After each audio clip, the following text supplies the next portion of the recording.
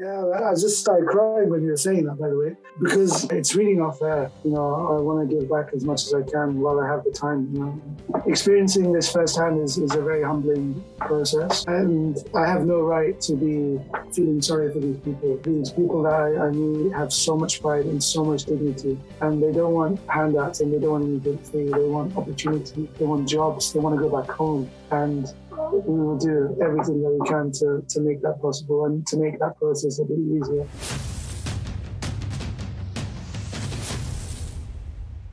What's going on, everyone? It's Ramblings of a Sikh. First of all, welcome to the new visitors who are here thanks to a quirk in the YouTube algorithm, and welcome back to all of those who have been supporting the channel for some time. Today we're going to find out all about the founder of the washing machine project, the inventions that they create that amongst other things are helping to provide freedom to women across the global south, and the work that they're doing across the world in over a dozen countries. A quick request before we get into it, please make sure to like, comment and subscribe. I've been told that if you do all three, you'll get extra prasad when you go to the Gurdwara. Let me know if that works for you in the comments below. Today I have the absolute pleasure to talk to Navjot Sawhney, the founder of the washing machine project. Before we get into it, I just have to say thank you so much for joining us, and then secondly, welcome to the podcast. Thank you very much, and I really appreciate it. And I love your work, and I'm so proud to be on this podcast. Thank you. I do really appreciate the support. I think we've both now been following one another for some time. Now, before we find out more about the washing machine project and the inventions and the work that you do, I want to find out more about its founder, you. I guess in a nutshell, who is Navjot Sawhney? Yeah, well, I was born in London in the 90s. My father was caught up in the partition and lost everything, like many other Punjabi families. And the idea of displacement was kind of ingrained into me from a very, very young age. There'd be conversations when I was very young about how they'd have to leave everything behind. My granddad had a bullet past his head and decided to pack up everything and leave. And that really affected my family and the social construct of my father's family. And my grandfather never really recovered. And my father's traumas was still with him right up until he passed away. And so displacement's always been at the heart of certainly my existence. My mother came to the UK to marry my father. She had £5 in her pocket, and she's a lady of, force for good and so inspirational. And my father, died when I was very young. I was 7 years old, and I was born and brought up with two sisters, and then my mother who brought me up. And I knew firsthand the importance of women in the household and how powerful women are to just get stuff done, And engineering was always something that was bubbling away when I was a kid. My father was an aerospace engineer. I'll be a very curious child, be taken to air shows and would be fascinated with how these big aircrafts would be in the sky. I'd come back home and I'd take out the toolbox from the cupboard and I'd break everything. And that used to really make my mum quite angry, and studying aerospace engineering was a really natural transition at university. So I did that, and in our community, seva and selfless service is just second nature, right? You just do it. I was a part of scouting here in Southall, and the scouts really taught me that giving back is the only way forward, because we're in quite a bit of a bubble. Selfless service is the only purpose in life.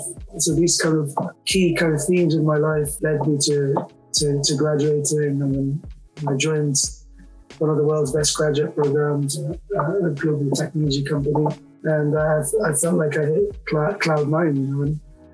And I was there for 3.5 years. I loved it so much. I was literally felt like I was the don of the whole company. I was the only Singh at the time, I remember. And I thought I wouldn't stay here forever, all the bakeries vacuum cleaned forever, And 3 years in, I realized that every bit of good engineering that I'm doing is making a vacuum cleaner for a rich middle class person around the world. And I decided to quit my job and go on sabbatical, and that really pissed my mum off. I was just about to ask, what did your mom say when it came to quitting this essentially perfect job to then go and volunteer halfway across the world. Yeah, I think at the time I was not happy.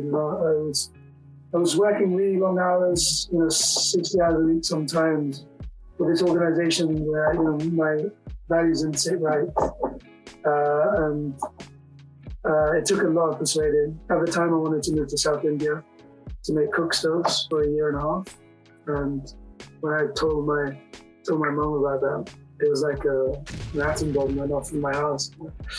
And yeah, it was really tough conversations. At the time, I really wanted to come back and go to the same company. So I begged them. I was like, please let me back in. But they didn't. And they didn't have that sabbatical policy. And so I just had to quit my job. And so it was a very nervous time. And I went to South India. I was making these cook stoves at the time. So a large part of the world, 50% of the world's population aren't lucky as you and I. They have to forage for wood to cook their food, and it's disproportionately placed on women who go into the forest and are subjected to gender-based violence and time away from livelihood opportunity. And it's just really, really tough for these women that have to do this every day. And we're making these fuel-efficient, smokeless chulas in South India, and the experience was just fascinating. I would have an idea. We would have an idea. We'd prototype on Tuesday. Wednesday, we'd have that prototype in the field. And by Thursday, we'd get feedback straight away from the auntie who's using our stove. My roti is not puffing enough, or my cookie is too small. And, that kind of living lab, we called it. And by Friday, we'd have another prototype. And we'd make thousands of these prototypes. We distribute thousands of these, and we made a 10-pound cook stove. Reduced the cook stove's emissions by 90% and fuel by 50%.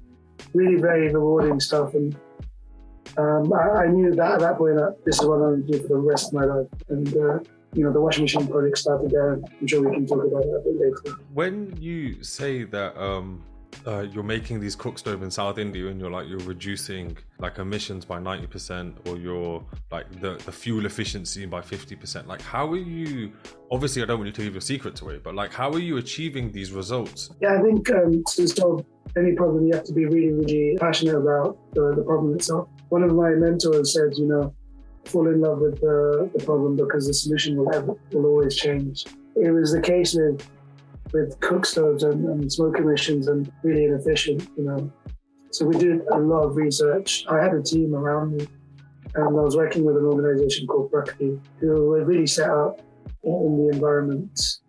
And we would go to these villages and interview people on their current cooking habits and trying to solve some of these key problems, whether it's access to wood or charcoal or dung, the cataracts or the breathing problems that they face when breathing in smoke.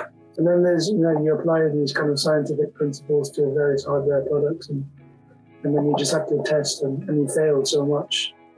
And, I've told you all about the successes, but, you fail all the time, and you just have to get used to failure, because that's the part of the development cycle of making anything. So from these gas cooking stoves then, how did the idea of the actual washing machine come about? Yeah, so I was living in this very rural village. It's called Kulapalayam, 3 hours south of Chennai on the coast. Beautiful sunrises. And the village I was staying in was just a million miles away from where I was brought up in London. It was 40-degree heat, continuous blackouts. There'd be days with no electricity. So no fans, no air conditioning, no food, refrigeration, all these kinds of things that I've grown up to be accustomed with, the luxuries of life.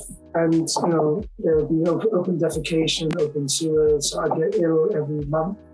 And I really kind of immersed myself in this village. I became very good friends with my next door neighbor. Her name was Divya. She was a 30-something stay-at-home mum, and she got married at the age of 16 because that was a thing to do. She had 2 kids. She spoke perfect English. And she was the only lady on the street that spoke perfect English. My Tamil was rubbish, so we became best friends. She learned this English in high school, but never used it since. So she used me as a guinea pig to test her English, and we'd catch up on the day's activities when I get back from work. And Divya's life was just an everyday struggle. From the moment that she woke up to the moment that she slept, she'd have to forage for wood to cook her food. She would have to stand in line for water. She would have to hand wash her clothes. Everything that I took for granted, Divya had to spend hours and hours extra on. This kind of unpaid labor trap that disproportionately placed on women is wide-reaching.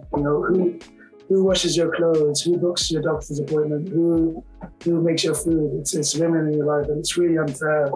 And I saw that firsthand for people living in developing countries, and I wanted to target that for my friend, and that's where the promise for making Divya a manual washing machine came from. Her eyes lit up, and we've never looked back since from that promise in 2018. That was 4 years ago. Our mission is really, really simple. We're creating manual crank handle washing machines that save time, water, and effort for the 70% of the world's population who have no access to electric washing machines. So from that promise then, how did that develop into the first prototype? Yeah, well, I was destined to come back home, so I needed to come back to the UK anyway. So I came back in 2018, armed with this promise. I started the washing machine project, and I knew I couldn't do this alone. It's just too big of a problem, and I wasn't an expert in humanitarianism. I didn't know anything about the UN system or Oxfam Care International, or how agencies fund projects and how they distribute machines in places around the world. So I really needed to learn that. So I took up a master's at University of Bath in humanitarianism. So I did that for 2 years. It was a kind of long distance master's part-time. And my course was amazing. I was the only engineer. And it really makes me so angry that we have so many good engineers making really trivial products, whether it's a more efficient car or a more efficient vacuum cleaner, whereas Divya and Kausek, the Syrian mother in the Lebanese refugee camp that I met last week, there's 10 kids and has been there for 9 years. These basic products are not reaching them. So I was the only engineer on this humanitarianism course, and a lot of the people were really senior in these really big charities, decision makers in government, and there's not one engineer at the table advising people on what people really need. And so I was really at the right place at the right time. I was talking about the idea of this manual washing machine that I wanted to create, and one of my peers on the course was quite senior in Iraq in a charity there, and he invited me and my colleague Alex to Iraq for a 5-day field visit. But at the time we didn't have a prototype, so we got really worried that we wouldn't have anything to show. And so I remember Alex put together this really rough and ready prototype in 2 days over the weekend, and we flew on the Monday. And we took this bag, we took our washing machine with our clothes inside it on the flight. It looked like a bomb, and it looked really dodgy. And we took these prototype to this refugee camp in Iraq, where we interviewed 79 families, and that was the first kind of penny drop moment where the people loved it and people wanted an alternative to hand washing clothes. Before that, there were times where we'd have brainstorming sessions in my mum's house, in the kitchen, and we kind of went back to basics of what works well. And the salad spinner came up as an idea, and that's really stuck to the current design. And I think creating any solution, you need to really understand your end user And that's why we've traveled to 13 countries now and interviewed 4,000 families on washing habits. So, how big is your family? How long do you wash clothes for? Where do you wash it? Where do you feel pain, if any? And that's how we design our product with a kind of user-centered approach. And so, I know for a fact in Uganda, where we conducted 900 surveys right now, that the average age of a woman washing clothes is about 33, and the average age when they started was 6.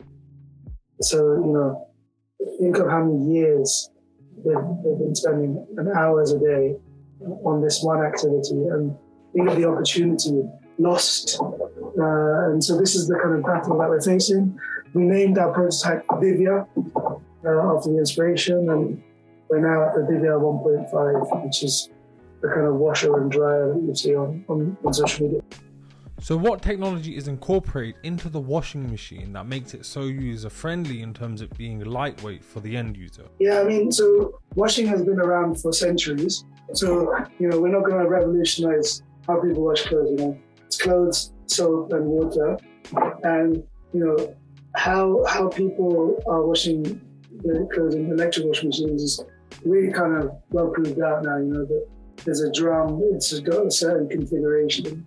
Now, we wanted to simplify the process as much as possible and make it robust and reliable so that, if it breaks, people can fix it remotely. So essentially what we created was a 5 kg front-loaded washing machine, which is similar to washing machines at home in the UK. And it uses around 30 liters of water. It has a gear in it that spins at about 500 RPM, making it easier to rotate. And it also dries your clothes. So, the 30 liters that go in, 70% of those 30 liters come out, and so you could use that for water reuse. And so what that means is you're reducing the time by 75% and the water by 50% compared to hand washing clothes. Hand washing clothes is really inefficient with time and really inefficient with water. And we're improving posture. The interaction with detergent and soap, causes skin irritation, and so we're limiting that with creating an enclosed washing machine. And so this is where we're at right now, but our dream is to have a complete product portfolio of Navjot automatics, semi-automatics, manuals, and Navjot laundrettes in the future. And this is really the beginning, and it's just really, really humbling to have so much interest. We've had requests from 25 countries now, 5,000 washing machines, and I'm really, really shocked. It's just phenomenal. I couldn't have wished for anything better. I certainly find the work that you're doing inspiring, and I'm sure others do too, because the work that you and the Washing Machine Project do is literally life-changing. Now, just coming back to the washing machine for a second, it's this gear then that makes it so user-friendly and lightweight. Now, if for some instance that breaks or something else breaks, how is that repaired or replaced? Yeah, so it's really hard to send a service engineer to a refugee camp in Lebanon or Iraq. So, let me take you back to what a refugee camp is. Yeah, so this is a space that was a barren land, and then overnight, essentially, thousands and thousands of people descend on this place and then make homes out of this area. So they put up tents, caravans, they have bustling informal economies.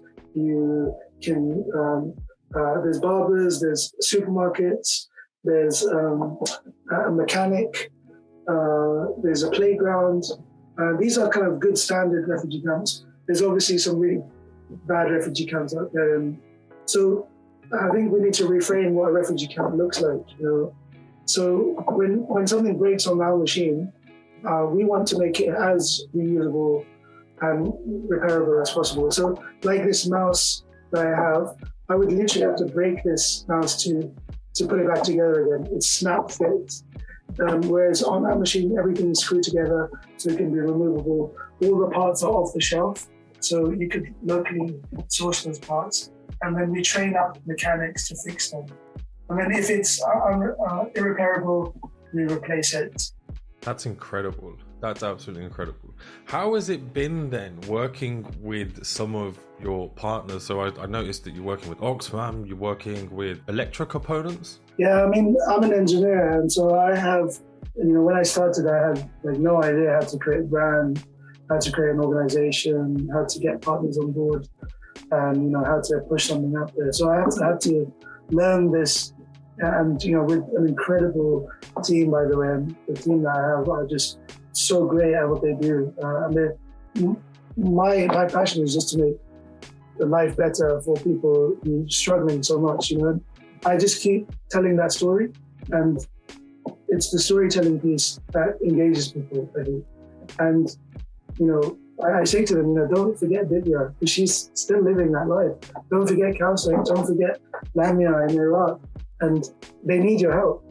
And I'm just a conduit between the two, and the vehicle of change. And for these amazing corporates like Electric Components who are funding us for the next 3 years and deploying 8,000 washing machines in 10 countries, it's amazing. And as corporates, the employees want organizations to do more. COVID has shown us that we are mere mortals, and we are, we're stuck at home feeling really sorry about ourselves, and we want to help people. And, organizations like the Washing Machine Project are doing it, and we require support. And it's just natural to partner up with people that want to make the world a better place. No, definitely. I was watching an interview that you done with Now This last night in preparation for this, just to try and figure out some interesting questions. And you'd commented, and to be fair, you actually hinted to it earlier, which is that you're hoping to become a global leading organization for humanitarian appliances. And as you'd said earlier, you kind of want a whole range of washing machines. Just putting the washing machines to the side though for a second, what other problems have you identified that require a solution that you could provide? I mean, okay, so I was on the border of Syria and Lebanon last week, got back on Saturday, and it was -7, there was a snowstorm, completely no power, no access to gas. So how does one cope in a shack with metal walls or a tent in that condition with a family of 12? So as an engineer, when I go to these places, there's problems literally everywhere, whether it's off-the-grid lighting, air conditioning, sanitation, off-the-grid refrigeration is something that we are looking at right now as our next product. And that should be, we should be talking more about that later on this year, mid this year, and have something a bit more physical to show at the end of this year. And we'll be looking back at this moment and this podcast in 10 years' time and laugh at the time where we just made manual washing machines. We said that, I want to become the Dyson of the humanitarian world, and we will not stop until we have really high scale, high impact right across the world. I'm certainly cheering you on, and I hope that it all works out for you and you do become the Dyson of the humanitarian world. Now, one last question I've got is, visiting these refugee camps in war-torn areas or areas that have been struck by famine or some type of natural disaster must have an impact on you. And secondly, you must visit these places and see a number of problems that you can provide a solution to, but for whatever reason can't provide it instantly. So how is that all for you? Yeah, I just started crying when you were saying that, by the way, because it's really not fair. This could happen to anyone, and we're just so lucky to be born and brought up in a fairly stable country. I really have not had to worry about money. I'm so lucky. I'm so privileged, and I want to give back as much as I can while I have the time. In this space on this planet, and experiencing this firsthand is a very humbling process. And I have no right to be feeling sorry for these people. These people that I meet have so much pride and so much dignity, and they don't want handouts and they don't want anything free. They want opportunity. They want jobs. They want to go back home. They want a safe space to go back to. And we will do everything that we can to make that possible and to make that process a bit easier whilst they're in the conditions that they are in. And for me, going to these places and learning from you, from them, understanding their stories and how their daily life is. It's just, it brings it back home and puts it in perspective for me. I remember when I came home from India, I would sit on the floor, I would eat with my hands, I would try everything to feel connected, but nothing can make you feel connected without going there and experiencing what I feel. And on the flip side of things, I really try hard not to virtue signal or say that I'm holier than thou. Everyone has their own circumstance. My mum taught me a very kind of interesting lesson. She was like, Nav, no one has changed apart from you. You're the one that's experiencing these things, and it's your job to come back and tell people, but don't get angry at people for not changing. It's not their fault. It's your job to persuade them to come along the journey with you and change the world. I thought that was a really beautiful moment as to how to change the mindset. Yes, there's billions of people struggling, but one washing machine can make an impact on a family. It would allow Sugama, Divya's 7-year-old son, the opportunity to go to school because Divya could go work and pay for his education. And that one washing machine is all that it takes. That's all that matters. It's amazing. Genuinely amazing. I just want to double check. I've gone through the list of questions that I wanted to ask you in terms of kind of getting an idea about the washing machine project, understanding you a little bit more, and kind of the impact that all of this has on you. Is there anything in particular that you wanted to go over or mention or include? Yeah, I think people often ask, when they see the work that we're doing, or just any other work, and how can we help? We're not doing anything special here, you could, just by knowing about the problem is half the battle won. So talk about it, whether that's talking to your relatives or your friends or your family or work colleagues, sharing it, liking it, commenting on it is really, really important. A quick question then, I guess, which would be useful to ask is, where can people find you in terms of socials? Where's the website? If they wanted to donate, how does it work? Yeah, so the washing machine project is on social media, on that name. You can find us on the washingmachineproject.org on our website. And we have a GoFundMe campaign right now, and you can donate what you can to distribute a washing machine. We distribute these washing machines at cost, and 100% of your donation will go to the development and deployment of these machines right across the world. Give generously and please don't forget people like Divya, because they need your support. So for those of you watching who are interested and do want to get involved and help the washing machine project, you can find all the relevant links in the description down below. Now, I do have one last question, and I promise it is the last one. What are your plans for 2022? We have just finished our pilot in Iraq. This is our third pilot. And over the last 6 months, we've had so many orders and so much interest. We're currently making our machines here in the UK in South Wales. This is quite inefficient, and we want to try and make them for people in the location. So we're going to locations like Mexico and India and Uganda right now to find local manufacturers to manufacture these. Avoiding all the kind of logistics associated to making products here in the UK. Now, that's really quite challenging. It's going to take 6 to 9 months to do that. That's our main challenge, and then facilitating the 4,000 orders that we're getting right now. So really buckling down and ramping up the production of the machines over the next 6 to 9 months this year, and then more products will come out over the next couple of years, and then ramping up and scaling up those. So yeah, there's a huge development cycle associated to going from hundreds of washing machines to thousands of washing machines. Yeah, no, definitely. Well, all I can say for that is good luck. I hope everything goes according to plan. Thanks, man. Appreciate the support. Nah, not a problem, man. All right, what I'll do then is I will leave you to the rest of your day. I honestly can't say thank you enough for taking the time out to do this. Take care. Take care, Singh. Take it easy, man. So you made it to the end of another podcast episode. I hope that you enjoyed it. If you did, don't forget to like and comment below what your favourite part was. More importantly, don't forget to support the work the Washing Machine Project are doing. You can find all the relevant links in the description below this video. Otherwise than that, I will see you all in the next one.